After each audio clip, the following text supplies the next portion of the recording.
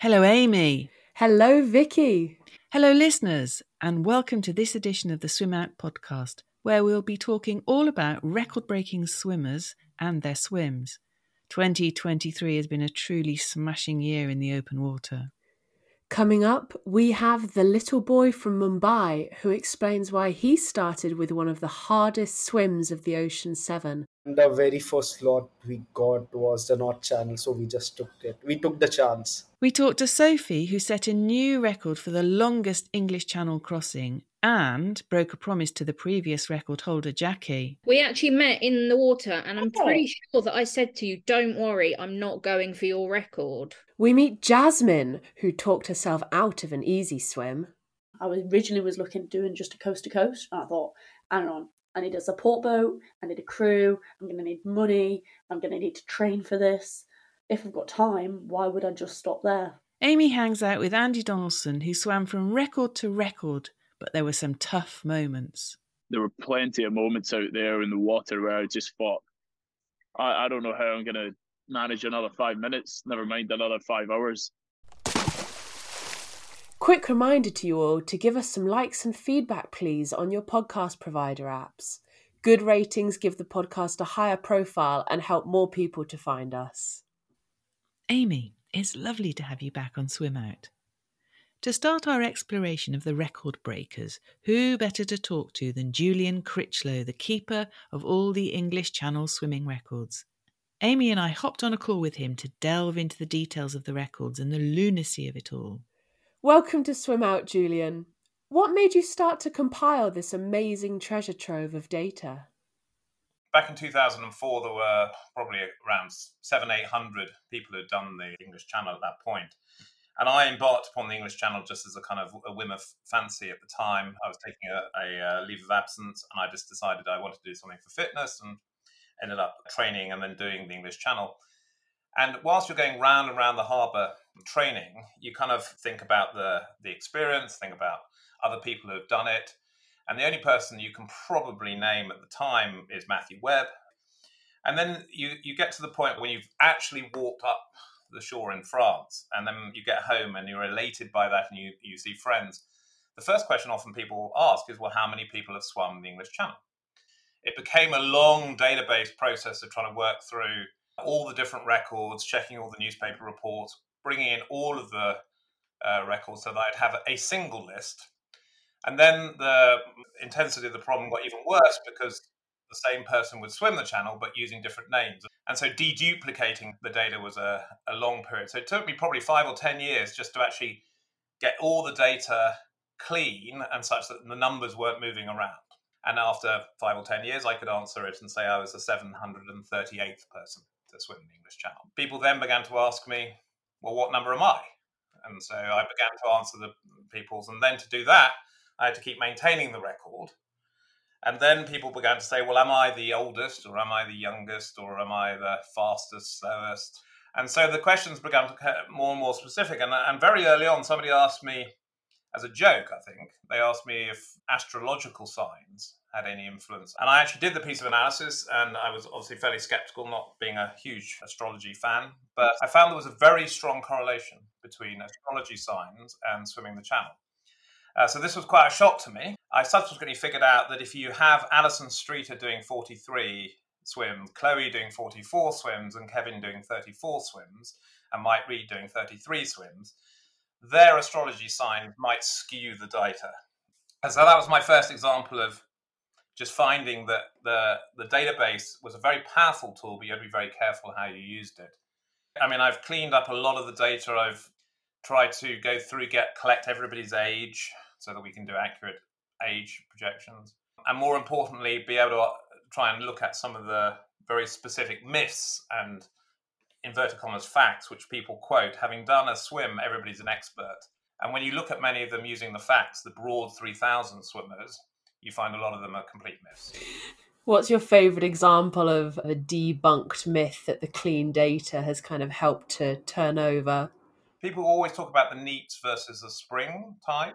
Early days, there was a lot of bias in the data because the pilots would be fishermen and wouldn't necessarily want to go out on particular tides. And people got the view that a neap tide where the tidal flow is smaller, it's going to be easier to swim because you know where you're going to end up. Therefore, you won't come off course and end up down in Calais. You can hit Cap Grenade. And so the kind of myth came into being that neats were easier to swim. In reality, more swims are done on springs now than neats. The success rates are very similar. What I've been told by pilots, whether it's again true, is although springs are much bigger in terms of the tidal flows, the flows are slightly more predictable. That's fascinating. You see the very straight line tracks of, the fastest records, and people tend to assume that must mean they've swum on a neap. For the very fast swims, the Andreas and Trent before him were doing 6 hours 45 and 6 hours 55 across. So that's within one tidal. So they're basically you're not seeing the influence because they are so fast. The main challenge from the point of view of the prediction of a time is whether or not you can hit Cap Grenade, because that is shorter than any other place along the coast. So in the most recent example, Andreas swimming from Dover to Cap Grenade did 21 miles. Sophie Etheridge, who did the longest swim, ended up in Calais, which is about 28 miles. So it's actually, even as the crow flies, ignoring the big sweep of the channel, it is actually further to swim to Calais than it is to swim to Cap Grenade. How have those big records, the fastest, the longest, the oldest, the multiple swims, how have those changed over the time that you've been tracking the English Channel records? If you take the period between Matthew Webb swimming in 1875 and then the next swimmer swimming in 1911, that's a very long period when nobody else did it. So in a sense, Matthew Webb held a record for a very long period of time because everybody else who was attempting it failed, and there were lots of people attempting it. And indeed, Thomas Burgess, who did the next swim, did it 17 times before he managed to succeed. So Matthew Webb, although he only took 2 attempts, he succeeded on his second attempt, actually made it look much easier than it really was. And then as people got more and more experienced about the training required and the preparation required, and obviously more recently with tools like the mapping and the GPS, you see the success rate come up and up. So therefore, you've seen a big change in the records over the time. But some of the the facts about how long a record has been held is it's a bit skewed by the fact there were less people swimming then. But just on the record of multiple crossings, obviously now Chloe McArdle holds it at 44, just ahead of Alison at 43, Alison Streeter, and then the male record being Kevin Murphy at 34 and Michael Reed at 33. A lot of what spurred on that kind of record has been the personal competition and comradeship in the swimmers. But the great thing about channel swimming is you can have this variety of records. It can be anything from Sophie's and before that Jackie Cobell's record for the longest swim, to the fastest with Trent and with Andreas, to Otto Fanning, who did the swim of the oldest, to Howard James, who did in one season, did the earliest swim and the latest swim. All of these are exceptional swims and all can be celebrated. To be honest, any swim that ends successfully is a huge achievement. What are your favourite records you've seen broken? What I loved about the both this year having the fastest and longest broken in the same year is it's lovely to see 2 people in the same effectively competitive arena competing against the weather, the cold, the stamina, but setting such very different records. I have lovely photographs of Trent and Jackie before, who met up on the beach, again having set that record previously for the fastest and slowest. And it's one of the unique sports where everybody is really combined and wants everybody else to succeed. One of the more interesting records I find is that most of the records in channel swimming are held now by women. Women's success rate is slightly higher than men, which is again an interesting fact, and you can speculate on why that might be. But to me, the most interesting fact is that only half as many women try it. Although many of the records are held and they're more successful, the men tend to try it at about twice the rate of women, and therefore have twice as many successes because they're roughly the same success rate. Yeah, I was really surprised by that. I picked that up. It feels like the whole sport is dominated by women, actually. And yet, actually, there are more male swimmers?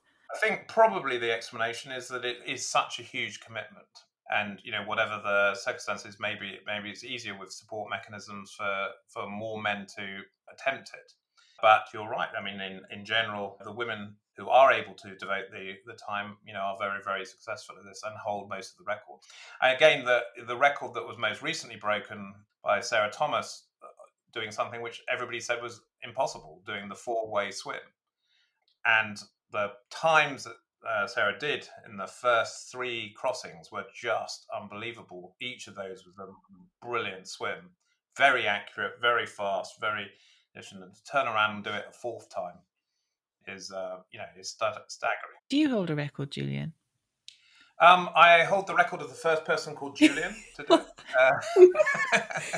If you narrow it down to enough criteria, you will always be a record holder. If you want to have a look through the data, I would highly recommend it. You can find it all at coldwaterswimming.wordpress.com. So I thought that I might hold the record as the only Vicki, spelt the way I spell it, to have swum the English Channel. But now I find another Vicki actually swam it in 1989 and she did it butterfly. So I really can't claim that one. But Amy, have you grabbed yourself a proper record this summer? Yes, I did. I grabbed myself 2 course records with my swim of Lake Geneva this summer. So I'm now the youngest soloist to do the 69 kilometres of the full length and the fastest Briton, both male and female. Wow, that's impressive. The fastest English person. Nice. Was it a fun swim? It really was. It was a huge challenge, but it was just the most beautiful surroundings. So it was, even when it was really challenging, even when it was really tough, being in the lake surrounded by all the mountains, and we had the peak of the Perseids meteor shower overnight. So even when it was dark and cold, 3 or 4 a.m, we could see shooting stars going across the sky the entire night. It was amazing. That sounds very special, yes. Any plans for your next challenge? I haven't really set a next challenge yet, actually. I like to give myself a little bit of decompression time after my big swims. And I've found over the years that the bigger the swim, the longer the decompression and recovery time. So I'm still in that phase at the moment. But hopefully some plans for next year will be coming soon. So watch this space. Anshuman Jhingran from India, who likes to be known as the little boy from Mumbai, is the youngest male swimmer to cross the North Channel from Ireland to Scotland. He followed that up with the Catalina Channel, where he bagged the record as the fastest ever Asian. He trained with Sal Minty Gravitt in Jersey and has burst onto the open water scene, going for the Ocean 7 Challenge with style. He completed the North Channel on July the 17th this year at the age of 18 years and 125 days and is now a delighted double record holder. Anshuman, hello and welcome to Swim Out. Hello, ma'am. Thank you for having me here. That is quite a swim to have done. Did you enjoy it? I did enjoy it. It was a fun swim for me. My first swim out of the 7 oceans. When I completed it, I was shocked within myself. How did I do it? You started with one of the hardest swims. We did not get slots for any of the swims. And the very first slot we got was the North Channel. So we just took it. We took the chance. And you actually held the record for the youngest ever North Channel swimmer for just under 2 months. How does it feel to be in the Guinness Book of Records? It feels amazing. If you would have asked this to me 5-6 years ago, I would have told myself that I'm crazy, that I'm probably not going to get this. But here I am today. So how did you prepare for such a difficult and cold swim from your very hot hometown? Before last year, I did not even know what the Ocean 7 Challenge was. But luckily, my coach, he introduced me to the Ocean 7. So in the last 4 months, I used to take ice baths back at home every day. And I would just sit in it for 2 hours straight to get used to it. Every Saturday, used to swim 12 hours altogether. I would start 6 in the morning. I would end it at 6 in the evening. 25-meter pool, taking turns and turns and turns during our summer. So the temperature outside was around 38 to 40 degrees Celsius. So that was brutal for me.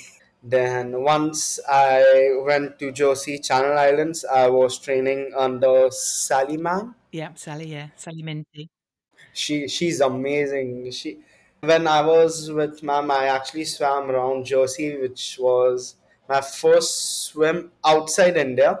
Sally ma'am was with me throughout. Everybody I met actually helped me to get a bit better on myself. So, talking about your preparation, in 2021, you did some challenge doing 206 kilometers in a month. Tell us Uh, about that. yes, I did. So, 2020, I actually had an accident. I fell off my cycle. I broke two bones. I had to go under surgery and all. A year later, I still couldn't recover from my hand. I still wasn't the old Anshuman I used to be. So before lockdown, I was actually a competitive swimmer and I was good at it. I've competed in Singapore. That was my best performance, fourth in the 1500 free. After lockdown, I started to face challenges like my hand. I couldn't get back my speed. So my coach came up with a solution. Let's try this open water. And I was like, hey, okay. That time I did not know what I was signing up for. And I was like, 10-kilometer open water races. Okay, sounds fun. The first swim I swam, I was so happy starting. Oh, wow, I'm doing it, doing it, doing it. And then at one point, I was like, why is this not ending? Then, towards the end, 1 to 2 hours, I actually got stung by a jellyfish. My first thing in my whole entire life. I started crying my eyes out. I was like, what is this? This kind of pain I did not expect. During those 7 swims, 206 kilometers, I actually learned a lot about open water. Those 7 swims, I understood what are the challenges, what all I have to go through just to be someone. And I was like, okay, I'm ready to take this path. Did you also do a swim, the Palk Strait?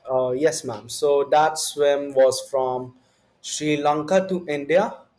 The interesting part of the swim is as soon as I got in the water, I was like, this is so warm.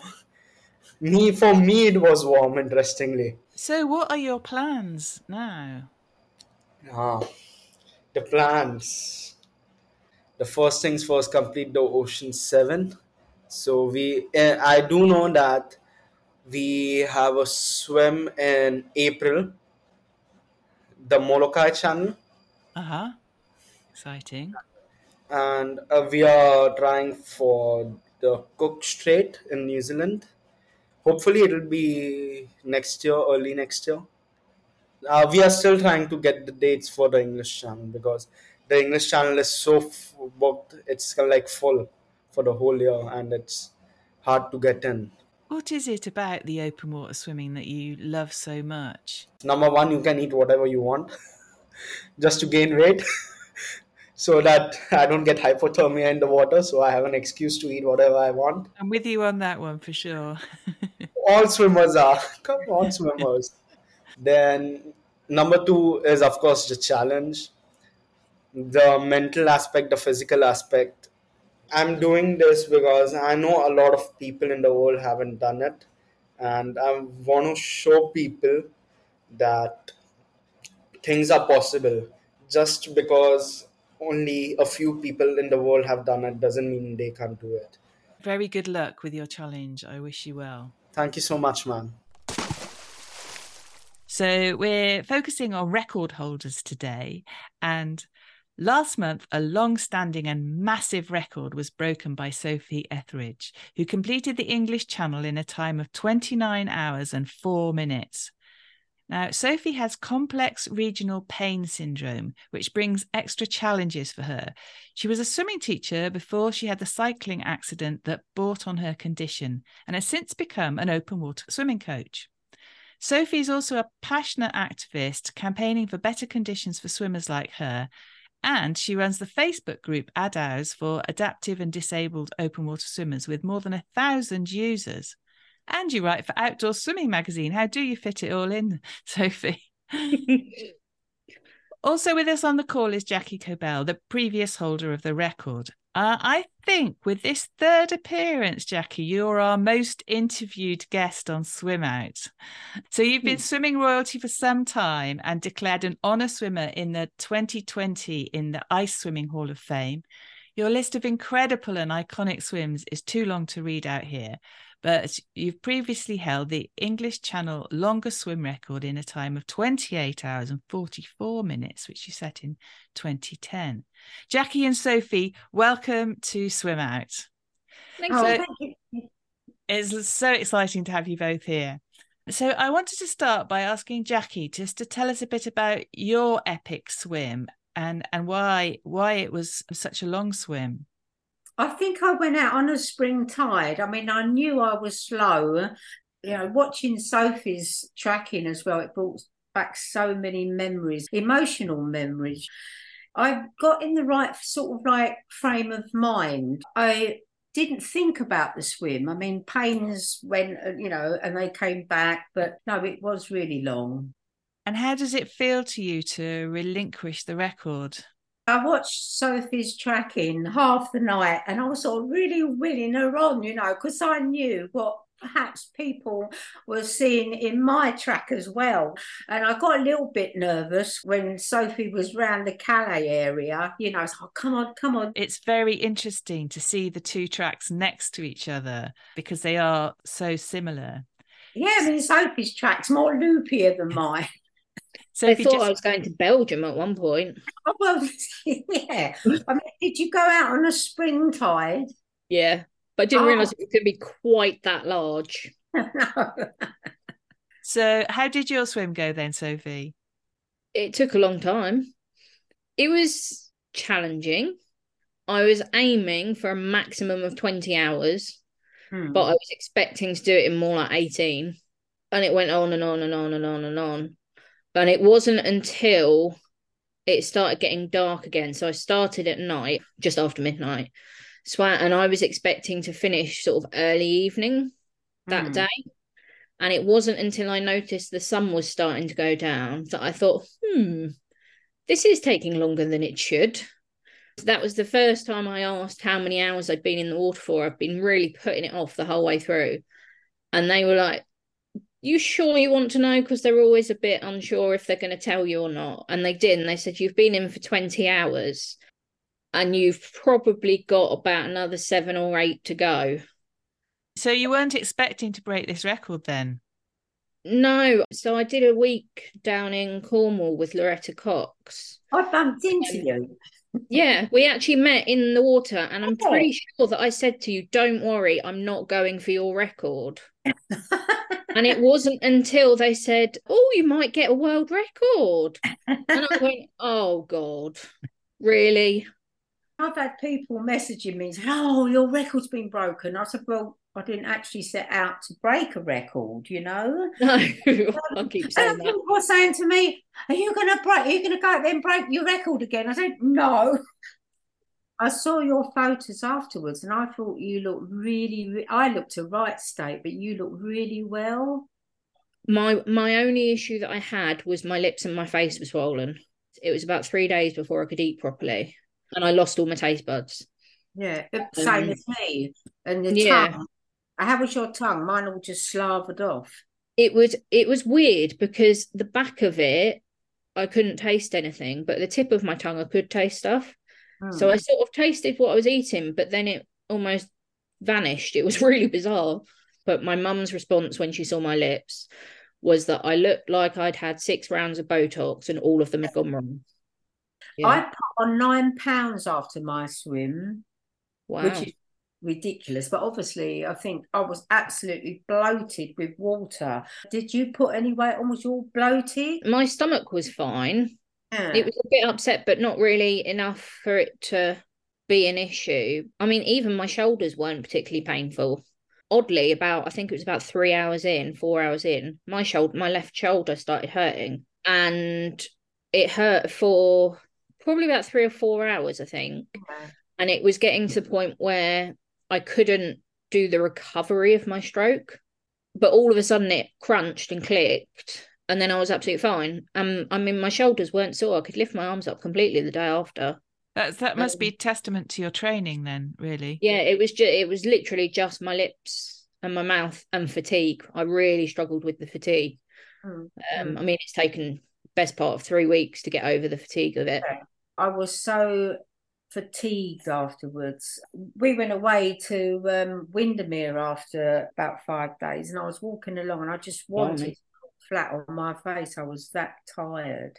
My pain was really bad in my legs and I couldn't walk anywhere. That was one of my issues. So I can normally walk short distances with crutches, but I just couldn't put any weight through my feet. It was just too painful. My legs get very hypersensitive. So once we got into French waters, it got quite choppy and there were some quite big swells and my legs were being thrown all over the place. And I actually ended up swimming with basically my ankles crossed. So my right leg was supporting my left leg so it couldn't go all over the place. The only real disadvantage I think I had was when feeding. So because I can't really tread water very well, when it got choppier and the current was stronger, it made it very difficult because I was ending up behind the boat. I'd rather have not fed. I know you have to feed, but when Tanya called me in for a feed, not another feed, and I'd feed and then bring it all up again, you know. But I didn't have any solids. Did you have solids? I did at first, but apparently at hour 16 I refused them. They gave me some chocolate and I'm trying to eat it and I spat it out in the end. To be honest, when I look back, and you probably feel the same in the cupboard, how the bloody hell did I do that? But you do it. I mean, I have no idea. Everyone keeps asking me, how did you swim for 29 hours and 4 minutes? And I go, to be honest, I have no idea.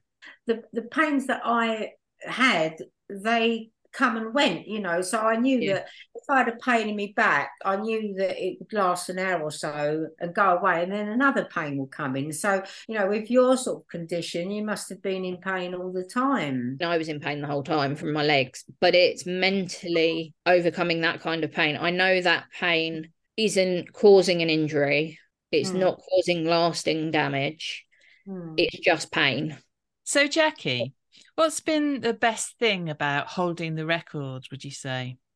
Well, I mean, after the record, I felt a bit flat, actually. And I thought, well, do you know what? I didn't get that cold. And I've heard about this, like, cold water swimming. So, yeah, I went off to Latvia and I really enjoyed it. And I got, like, first place. And then it will open up a lot of opportunities for you, for your charity, getting the message out there for disabled swimmers, you know, and being so inspirational. So lots of things, you know, really positive things will happen to you now. And to be called an athlete. I thought, what? I'm called an athlete? I've had a great time, absolutely great time. But have you got any other swims in the pipeline? So I was looking at the original Triple Crown, which is obviously English Bristol North. Yeah. But someone said I should just do the Triple Crown, which is the English Catalina and Manhattan. Oh, yeah, fantastic. And said that I'd really enjoy, especially the Manhattan one. So I just got one last question really for you, Sophie. What tips would you give to other adaptive swimmers who want to do long distance swimming? Go and do it. You have to think a bit outside the box sometimes. So for me, with swimming in the sea, there was like the crossing my legs to make sure that one wasn't thrown over the other place. So it might be that you need some sort of adaptive equipment, but that's okay. And it's okay to remember that that's okay. There's still a lot of sort of stereotype around disabled people and disability being a negative and a bad thing. And I think once you've got over that and actually you realise the disability isn't what you are, you're not that disability, you're you. And if you want to do that, then go and do it. Sophie ending that discussion with Jackie Cobell about the longest English Channel record.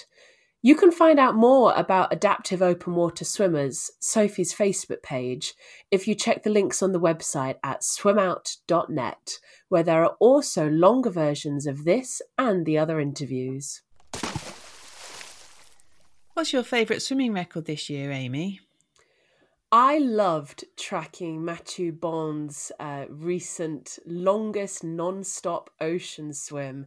It took him 60 hours and 55 minutes and he covered 131 kilometres. It was absolutely incredible to watch. What about you, Vicki? I liked it that two previous guests got records this year. John T. Warneken got the record as the first amputee to swim the North Channel, and Jill Castle with her stoma swim. Oh, absolutely. Jill became the first person to swim the English Channel with a permanent ostomy. I'm so proud of her. Another one that I loved tracking was Lewis Pugh with his epic multi-stage swim down the Hudson. It took him over a month, 32 days, and he covered 315 miles to highlight poor water quality and the critical role that rivers play in a habitable planet. Another record that caught my eye was an Egyptian man called Shihad Alam, who swam 7 miles in handcuffs. It took him 6 hours, but I'm not quite understanding. In handcuffs? Yeah. Crikey. 7 miles in handcuffs. Gosh. Well, on to our next guest. Jasmine Harrison is a 24-year-old adventurer and swimmer from Thirsk in North Yorkshire. She holds a number of world records in both ocean rowing and ultra-endurance swimming. Welcome, Jasmine, and thank you so much for coming on the podcast. Tell us a little bit about your records. So in 2020, I became the youngest female to solo row across any ocean. I did the Atlantic from La Gomera to Antigua.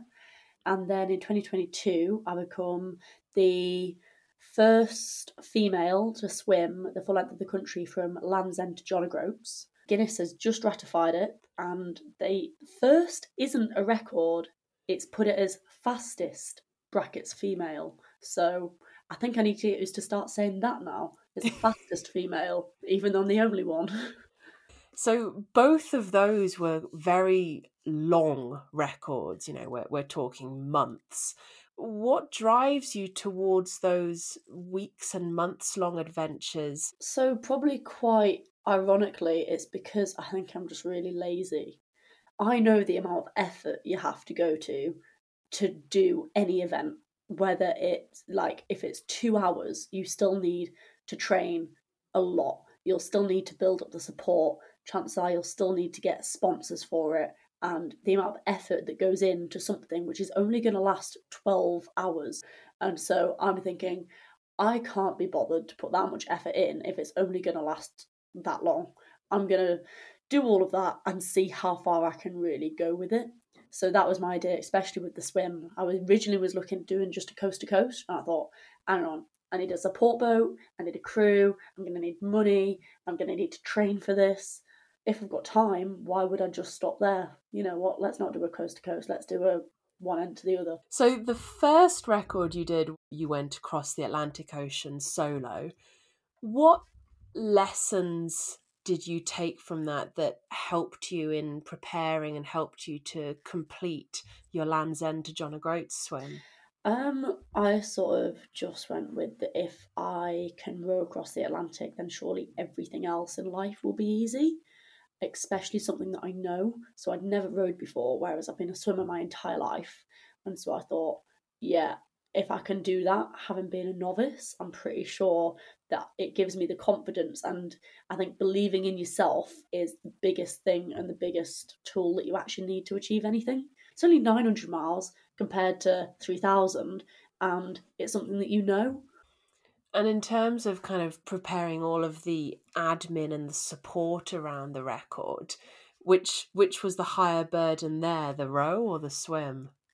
I would have definitely said the row to begin with, just because I needed everything to be organised well before I set off. and there was actual rules. Because it was a race, I had to adhere to lots of rules about it. Whereas swim, actually most of the admin was done along the way. Sort of the day before going, I need a crew member tomorrow. Let me just do a post on the local Facebook group and see if I can just get a person. A lot of the admin for the swim was to do with the tides and to do with the location of where you are. And you don't know that until you've swam there. Maybe overall the swim was worse, but it's because it was so spread out. Which was the harder part of the Land's End John O'Groats swim? The organising of it or the 900 miles of swimming?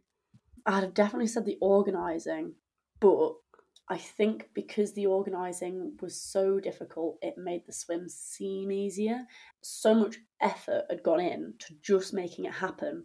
There is no way I could bottle out of jumping in the freezing water at 4 a.m. Your next challenge that you've announced now is a round the world sail. So do you have your eye on a record here? Yes, I'm going to sail around the world, but the boat is only 5.8 metres long. So in itself, that could be a record. I don't know. If you didn't have the limitation of tracking down those named records to help you get sponsors, to help you get the funding, what would be your ideal next challenge? As I was kayaking on Loch Ness, bringing the boat back last year, I decided that I wanted to kayak the Danube River. So I would love to do that the whole way through Europe. It would probably take about 4 months. So any other swims in the future, or are you jumping sport to sport? Swimming's never over for me because that's who I am. Even though I need to convince myself I need to stop and start sailing more. Jasmine, thank you so much for taking the time to talk with me tonight. If people want to follow what you're up to, where can they find you on socials? Instagram, Facebook, they're the main ones that everybody uses, just Jasmine Harrison. Thank you for having me on. It's been lovely. Returning to the Ocean 7 Challenge, our final record breaker has been making the British news all year as he freestyled his way through these epic swims. Amy, over to you. So, Andy, thank you so much for joining us today. Welcome to the podcast. Do you want to tell us a little bit about yourself and the record that you've just broken? Yeah, sure, Amy. So I'm Andy Donaldson. I'm a swimmer from the west coast of Scotland. And in this last year, I have been trying to do a swimming challenge called the Ocean 7.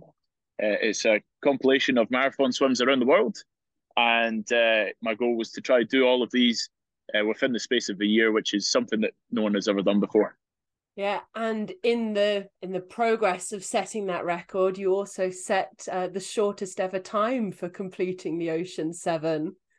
Yeah, so I managed to come away with 3 world records, which is pretty mad, to be honest. Doing it within the space of a year, so 355 days.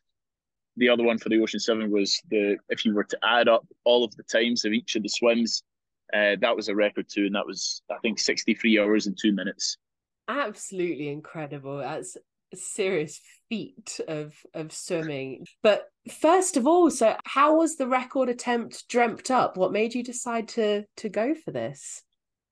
It wasn't really something that was on my radar less than 3 years ago. I was a retired swimmer, had no thoughts of ever really doing much in the sport again. That was like a chapter that was closed.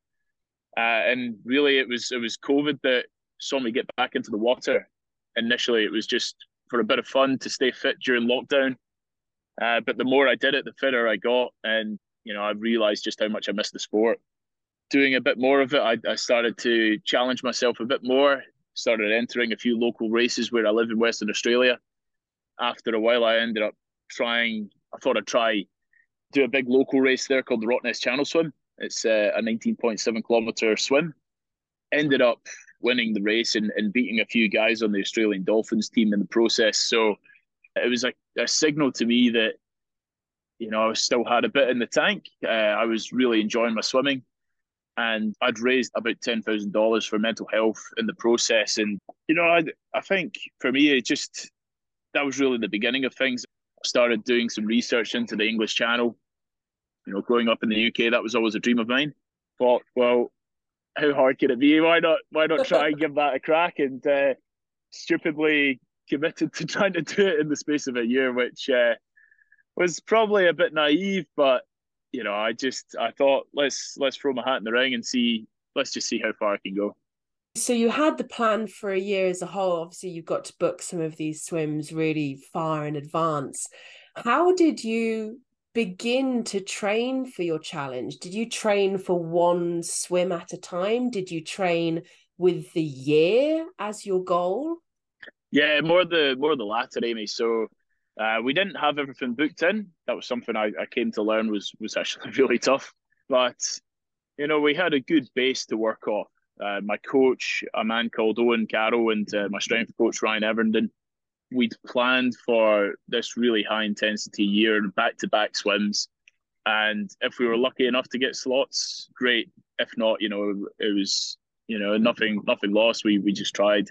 Yeah, the fitness was always there. It was the difficulty with the Ocean 7 is the different and the unique challenges that each of them present. The swims like the English Channel or the North Channel or Cook Strait are notorious for being a bit cold. You've got other swims like the one over in Hawaii, which has huge swells and is a swim through the night. So we had to prepare our body and also just mentally prepare for different challenges that each of these would bring along the way. And that was something that I think you could prepare to an extent for, but some of the challenges, nothing you could do in training could really replicate what you were about to experience. It was stuff that you had to live through to really know how you would fare in those moments. What was the hardest part of all the 7 swims? Paying for it. No. No, I'm joking. Well, that certainly was a challenge. I mean, there is a big financial commitment. So, as an unfunded athlete going into that, it was quite a daunting thing. But we took each swim one at a time and in bite-sized chunks, because I think looking at the whole thing was quite a daunting prospect. So there was obviously a lot of physical challenges, like with most marathon swimming. The distance is one, swimming in the cold, really tough conditions and swells, swimming at night, which can be really disorientating or isolating. But the toughest thing is when things don't go to plan. You can train for the distance, you can train for the cold, but you can't train for going out there and you get hit by a head-on current and you've made zero progress in the last 2 hours. Like no one can prepare you for that. When you're at bursting point, you've got nothing left to give and you're only a third of the way through. There were plenty of moments out there in the water where I just thought, I can't do this. Like I can't. I don't know how I'm going to manage another 5 minutes, never mind another 5 hours. And those are the tough bits. That's when your character is truly tested. And they talk about marathon swimming being a mental sport, and absolutely, I completely agree. That's when the mental tenacity and resilience really has to shine through if you want to get through those moments. You had some people on your crew that came to each of your swims. Did they, how did they help you through those moments? None of this is possible on your own. You can't build a city as one person. Like, you have to have a good team around you. And I had members of my family, my mum and my dad were on my boats, my aunt and uncle, dad's partner, Jay Prashal, a fellow swimmer from Perth. He came to 6 of the 7 swims and volunteered his time to come and do it. Crikey. I was just super lucky in that respect. And on the boat, everyone has their roles. The skipper's doing the navigation. You have to trust their judgment. You've got the guys supporting on the boat, relaying messages in from all around the world, from friends and family.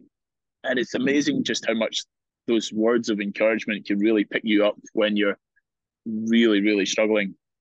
I think just knowing that someone has their eyes out on you, like especially in the night swims, and you're going through those tough times, like I think just the comfort of having someone sitting in the mud with you, it's a great reminder that you're not tackling these challenges on your own. I know exactly what you mean, is when someone's watching you, even though you're the one swimming, it feels less lonely.